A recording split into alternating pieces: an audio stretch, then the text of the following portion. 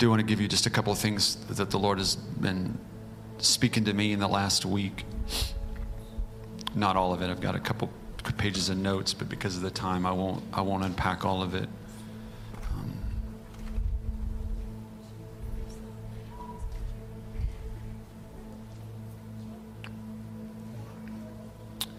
I asked the Lord last night, I said, Father, what's on your heart tonight? Jesus, what's on your heart tonight? What are you thinking about? He said, I'm thinking about my bride. I'm like, of course you are. Jesus is the bridegroom whose love never grows dim for his bride. That same look, like the look in the eyes at the altar of a bride and a bridegroom. That fire and that passion and that tenderness, it only increases in the eyes of Jesus for his church and for you. He thinks about you, church, he does. He thinks about the pain that you're going through.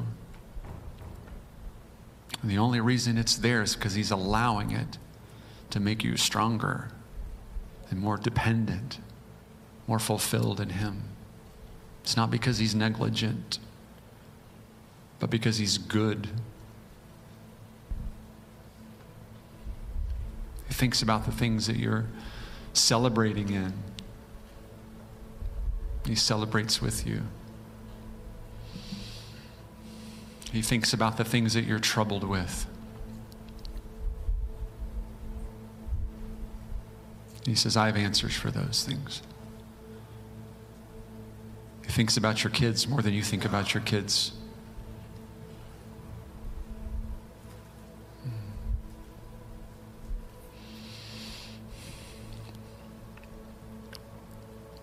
I asked him, what are you thinking about? He said, my bride. I said, I want to wash the eyes of my bride so that she can see my love and power for her.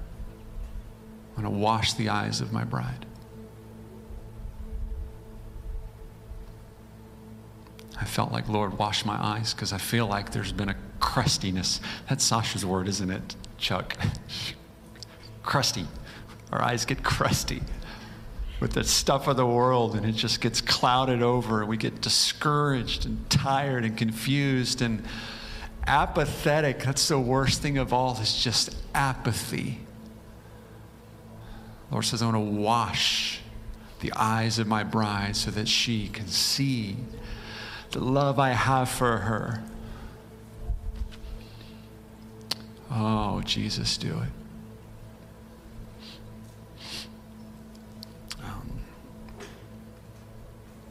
Let me teach you just a little bit from John chapter 9 briefly. I'm aware of the time. I'm thankful, though, that the service has gone the way that it is. I love it when when things get unbridled. I do.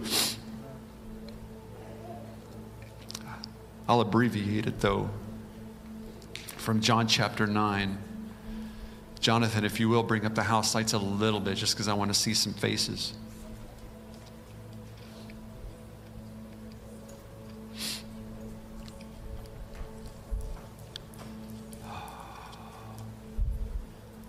John 9, the little title above chapter 9 says, Jesus heals a man born blind. He does that in chapter 9, but he does a whole lot more than that. There's a lot of layers, a lot of plot to this story. It's not simply just another easy, simple miracle of physical eyes being opened. There's a lot of depth in chapter 9, and I'm still wrestling through what a lot of it means, but a couple things stand out to me that I just want to point out to you. This is happening, by the way, in the context in Jerusalem in the autumn, around the time of the festival of Sukkot, the festival of tabernacles. We won't get into a lot of that history, but one of the ways that the ancient Jews celebrated in Jesus' day at the temple was the lighting of these tall, sort of candlesticks, and each candlestick had, well, I can't even call them candles, more like towers. You'd have to give a ladder to climb up to the top of these, and each of them had 4 bowls, and it would take about 7 gallons of oil in each bowl. as part of this candle lighting ceremony as part of the festival of Sukkot. And when all of these were lit, tradition says that the glow of the light in the courtyard could be seen for miles and miles and miles around. The whole city was aglow with this light. And Jesus was here in Jerusalem at this time teaching. It makes a lot of sense then when he says the words that he's about to say here in a few minutes. So the Bible says that he goes along and he sees a man, the Bible says, blind from birth. That's pretty important. We know that he's blind from birth. He has never in his life seen anything apart from darkness. Doesn't even know what darkness is. There's just nothing. The disciples then ask him this question. They're thinking things. They're thinking theologically. You know, they're not going to bother to heal him yet. They just want to know who sinned, this man or his parents. Somebody sinned because this is a curse. Being born blind from birth is a curse. It's not an accident. You know, it didn't fall and poke your eye. This is a curse caused by something. So the disciples want to know, Jesus, who is the root of this? Did this man do something? Which doesn't make any sense, because how could you do something before you're born to get blind from birth? But whatever, you know. Or his parents, that he was born blind. And Jesus says neither one. He combats their faulty assumption. He says, honestly, this has happened so that the works of God might be displayed in him. And he's about to make some strong statements about who he is. And he's going to give some stories, some contrast of darkness and light. And he points to this situation and says, this situation here is profound darkness. This is a result of the enemy, the kingdom of darkness right here. It's not because this man sinned or his parents sinned, but this has happened. The darkness is here so that the light will stand in sharp contrast. He's going to show them what that means. But this has happened that the works of God might be displayed in him. He goes on to say this, verse 5, while I am in the world, I am the light of the world. Imagine that then, with the light of these things in the courtyard beaming for miles around. He says, I am, that's me, I am the light of the world. This is darkness, but I'm the light of the world. And then he does something very unusual. And I noted this, by the way, there's no request for healing. Often the people in Jesus, in the Gospels, they ask for healing, like Bartimaeus by the side of the road, you know, asking for healing, or the lady coming up and touching the hem of his garment, or a parent coming and asking for help. Usually there's a request for healing. In this case, there's no request for healing. Jesus takes it upon himself. I take a lot of encouragement in that, because the origination of healing for you is not in you. Do you know what I'm saying by that? The desire to bring about breakthrough in your life doesn't begin with you.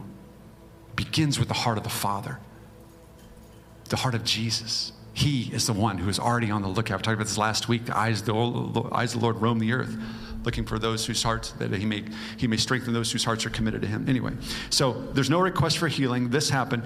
And then he does something very unusual. He spits into the ground, you know, kind of spits saliva in the ground, mixes it up with mud, and he puts it on the man's eyes.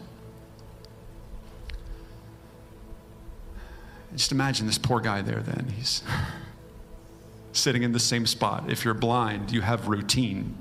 Blind men and women depend upon routine. How many steps is it to this place?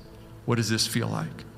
What is the ground beneath me? Am I in the right spot? Am I in the right place? What are the sounds am I hearing? Is this familiar to me? Okay, I'm here. And this man would have been very familiar with where he is. And it's possible he even would have heard the noise of the crowds, the noise of these thousands of pilgrims there in Jerusalem. It's likely he would have heard even the voice of this rabbi, Yeshua bar Yosef, Jesus, son of Joseph, who is teaching out. But he doesn't really know what's going on. And the next thing you know, there's something wet and moist pushing into his non-functional eyes. And then the voice says this. He says, go, wash in the pool of Siloam. I asked the Lord some about this last night. I said, that's weird, Lord. Why couldn't you just heal him? Why not just say, your faith has healed you, your eyes are opened up? It's so much easier. Why can't he just, speak a word and the eyes are open? He has the power to do that. Why put this man through such humiliation? It's a long walk when you're blind. It's a long walk from where they are to the pool of Siloam, especially during this crowded festival season. Imagine just bumping through crowds and jostling through crowds and trying to find your way to this place. All the while, this mud is crusting on your eyes.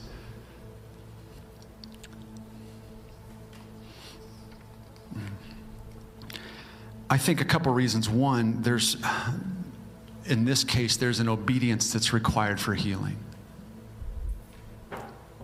God wants you to participate in your own breakthrough and in your own healing.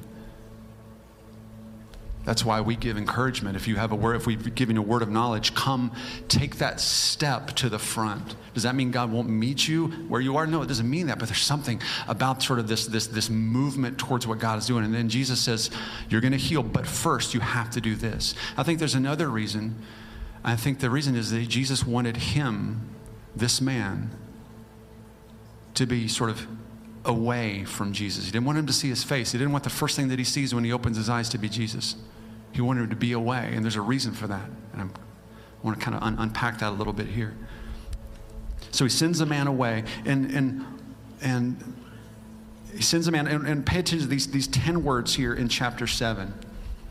And I think we do have this up here if you want to pull it up, John chapter 9, verse 10. So he sends it, he puts mud on the man's eyes, and he says to the man, go and wash your eyes. And then the next 10 words are a little bit underwhelming. Flip on a little bit more, Emma, if you will.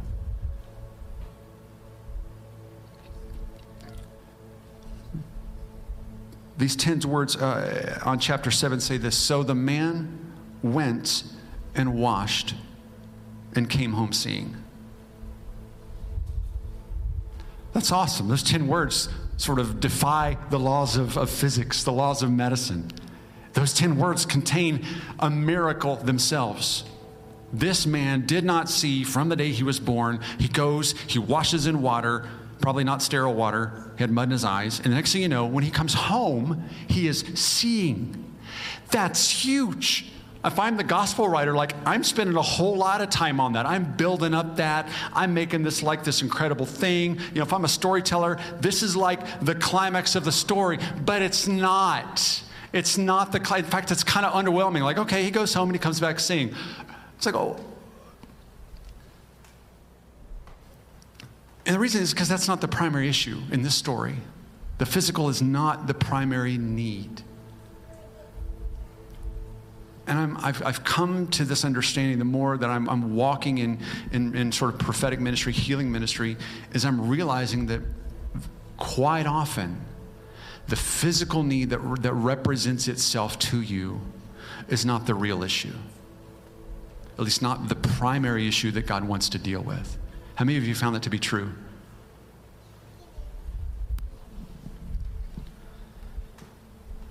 So from chapter 8, or verse 8, all the way nearly to the end of the chapter, nearly to 34, is what I wrote in my Bible. I wrote fallout. You know what fallout is? Like when you drop a bomb, like when you drop a nuclear bomb, there's the mushroom cloud. That's the initial explosion. Boom, the healing, that's kind of the initial explosion. But the fallout is all this residual drama that unfolds because of this. And there is an incredible amount of drama that unfolds because of this. It's like Jesus has ignited a firestorm here in Jerusalem in the middle of this festival of Sukkot, surrounded by all these people. Jesus has taken a match. He has lit this match to this keg of dynamite, and he has just blown it up out of the water, and it is about to catch fire. Goes on to say this: his neighbors, the man, neighbors and those who had formerly seen him begging, said, "Isn't this the same man who used to see?" They're astonished. Isn't this the same one? Isn't this the same one that we used to see? Some of them said, "No, he isn't. It only looks like him." But the man says, "Guys, it's really me." He insisted.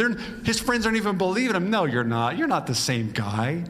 He's like, "Yes, it is. I'm the same one who was there." He insisted it was him. How then were your eyes open? They asked him. So they're going to ask him some questions. How are your eyes open? He said, a man they called Jesus. He tells a story. A man they called Jesus made some mud, put it on my eyes, and sent me to wash. I went and washed. The next thing you know, I could see. They said, where is this man? He said, I don't know. That's important. Jesus sent him away, and then Jesus disappears.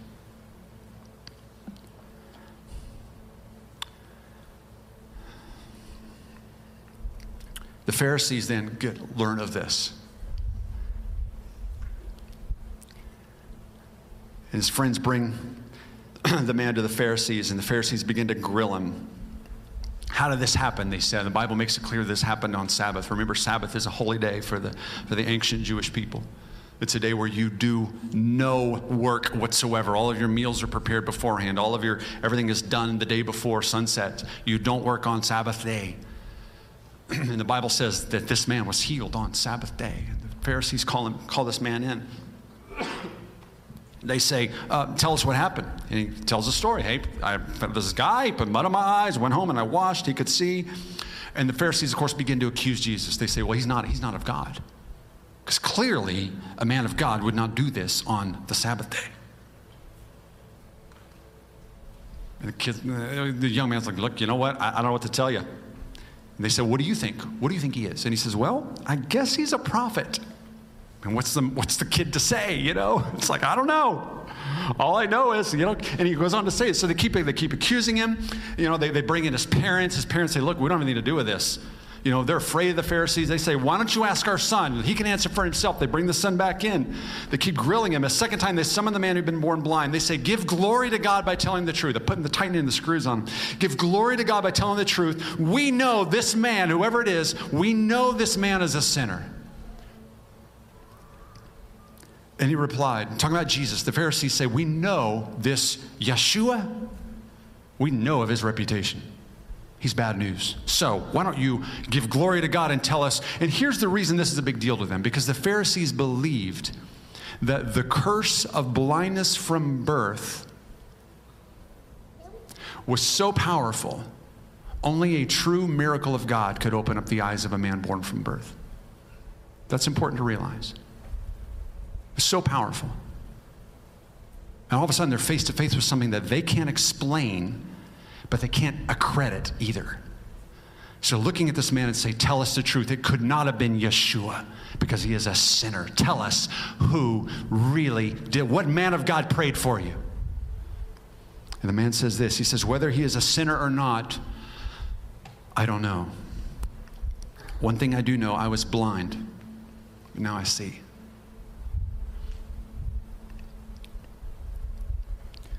Here's the point of that. The man has had a supernatural encounter with Jesus, but he is still profoundly unaware of who he is.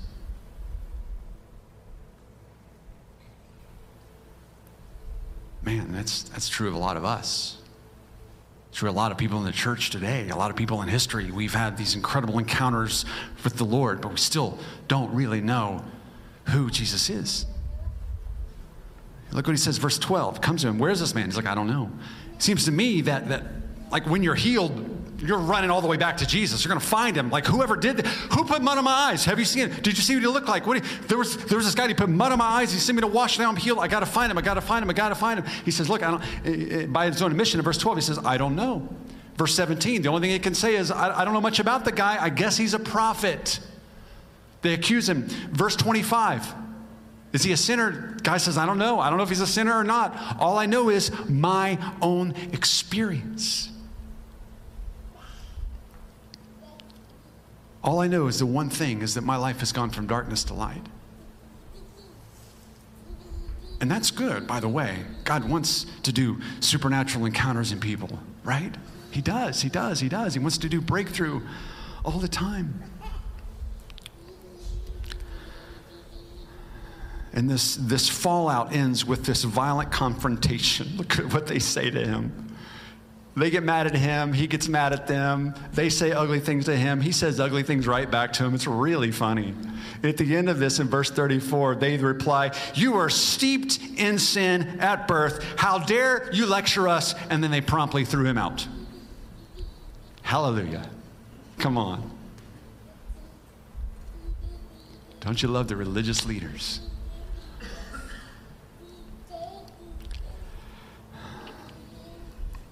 The enemy wants nothing more than to discard your testimony. He wants to discredit it. He wants to discard it. He wants to minimize it. He wants you to find every reason in the world why what you've experienced in the Lord isn't possible or real or lasting.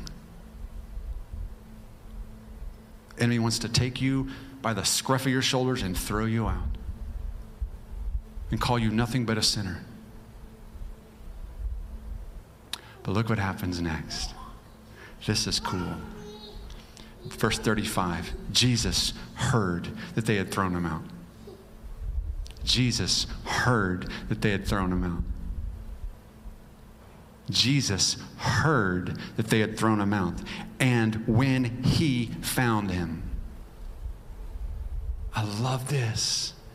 It's like we're beginning to see his secret agenda all along. We see exactly now why he put mud on the eyes of Cynthia. He's like, it's almost like it was like this is like, okay, you know what? I'm going to heal this guy's blind eyes. He spits in the mud. He puts it in there. He's like, but I'm going to do something even greater. Watch this, disciples. And he sends the guy away. And then Jesus goes into hiding for a while. And then the word comes back, hey, Jesus asked around, what happened to the guy? What happened to the man I healed? Oh, you know what? He was in the temple, and the disciple and the Pharisees kicked him out. They threw him out. He said, let's go find him. Man. It begins with Jesus, doesn't it? He's pursuing us. When he found him, he said this, do you believe in the Son of Man?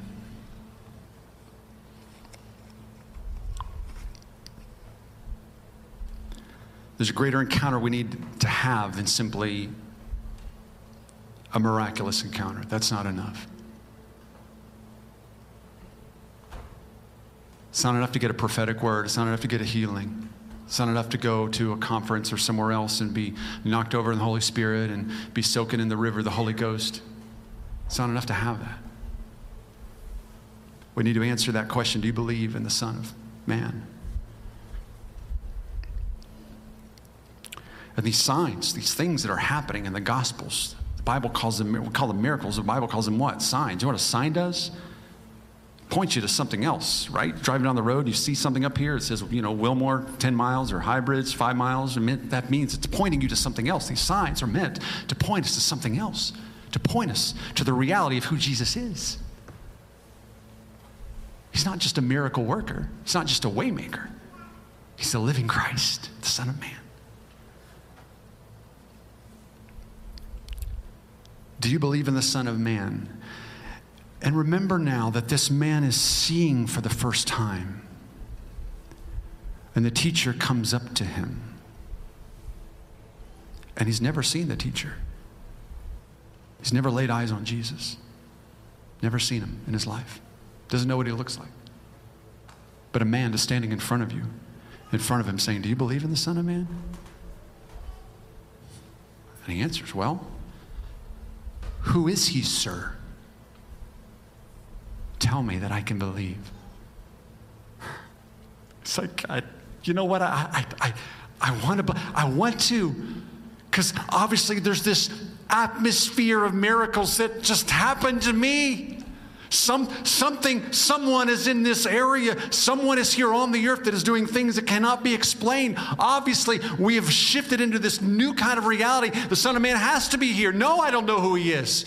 I want to believe him. Show me who he is. Take me to him. My eyes have opened, but my eyes aren't open yet. Jesus says, you have now seen him. He's the one speaking with you. And Jesus is having the time of his life. He's enjoying this.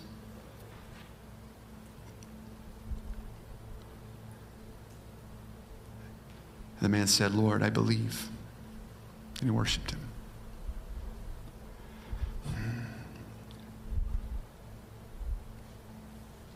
And those 12 words, those are seismic. Those are tectonic shifts. Those are eternal words.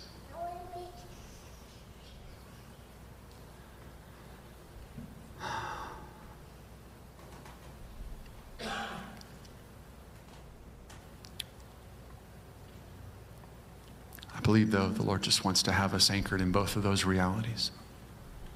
Both of those realities.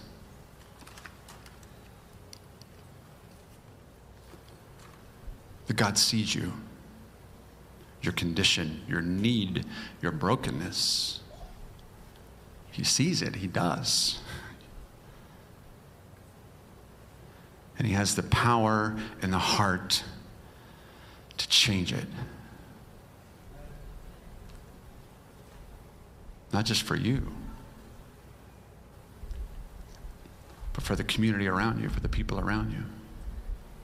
For the ones like David who live in Harrodsburg, battling alcoholism to the point where he can't leave his house, crying out to be freed of this addiction that he's under, afraid to die, but afraid to live at the same time. God sees him more than I do. God has a heart and the power to fix that more than I do. He sees it. But it's not enough just to be touched by Jesus. It's not what He came for. He came to be the king of every heart. Didn't He?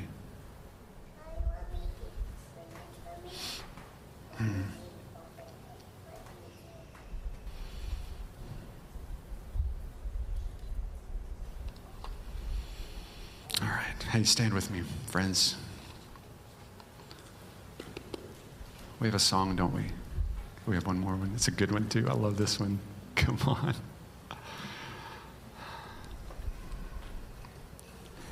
Hey, this is a day, eyes open, looking at Jesus. He wants to touch eyes. He wants to touch bodies. But He wants to be the Lord. Lord, I believe. That's the response to the gospel right there. If you've never done that, today's the day to do it. Come on. If you've never walked out of darkness into light, this is a good day to do it. It's so much better in the light. Oh, all right. Come on. Lord Jesus, we bless Your name. We thank You. You are the light of the world, shining, Lord, into the dark places, opening the eyes of the blind, the ears of the deaf, making the lame to walk again, giving the orphan a home. We bless You for these things, Lord. We bless You that You have brought the kingdom and its power and its love. You have opened the floodgates to us here in Lexington. Increase it, Lord God. Increase it.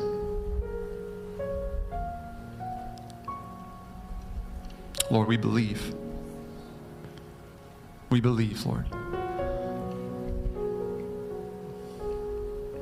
We thank You, Lord Jesus.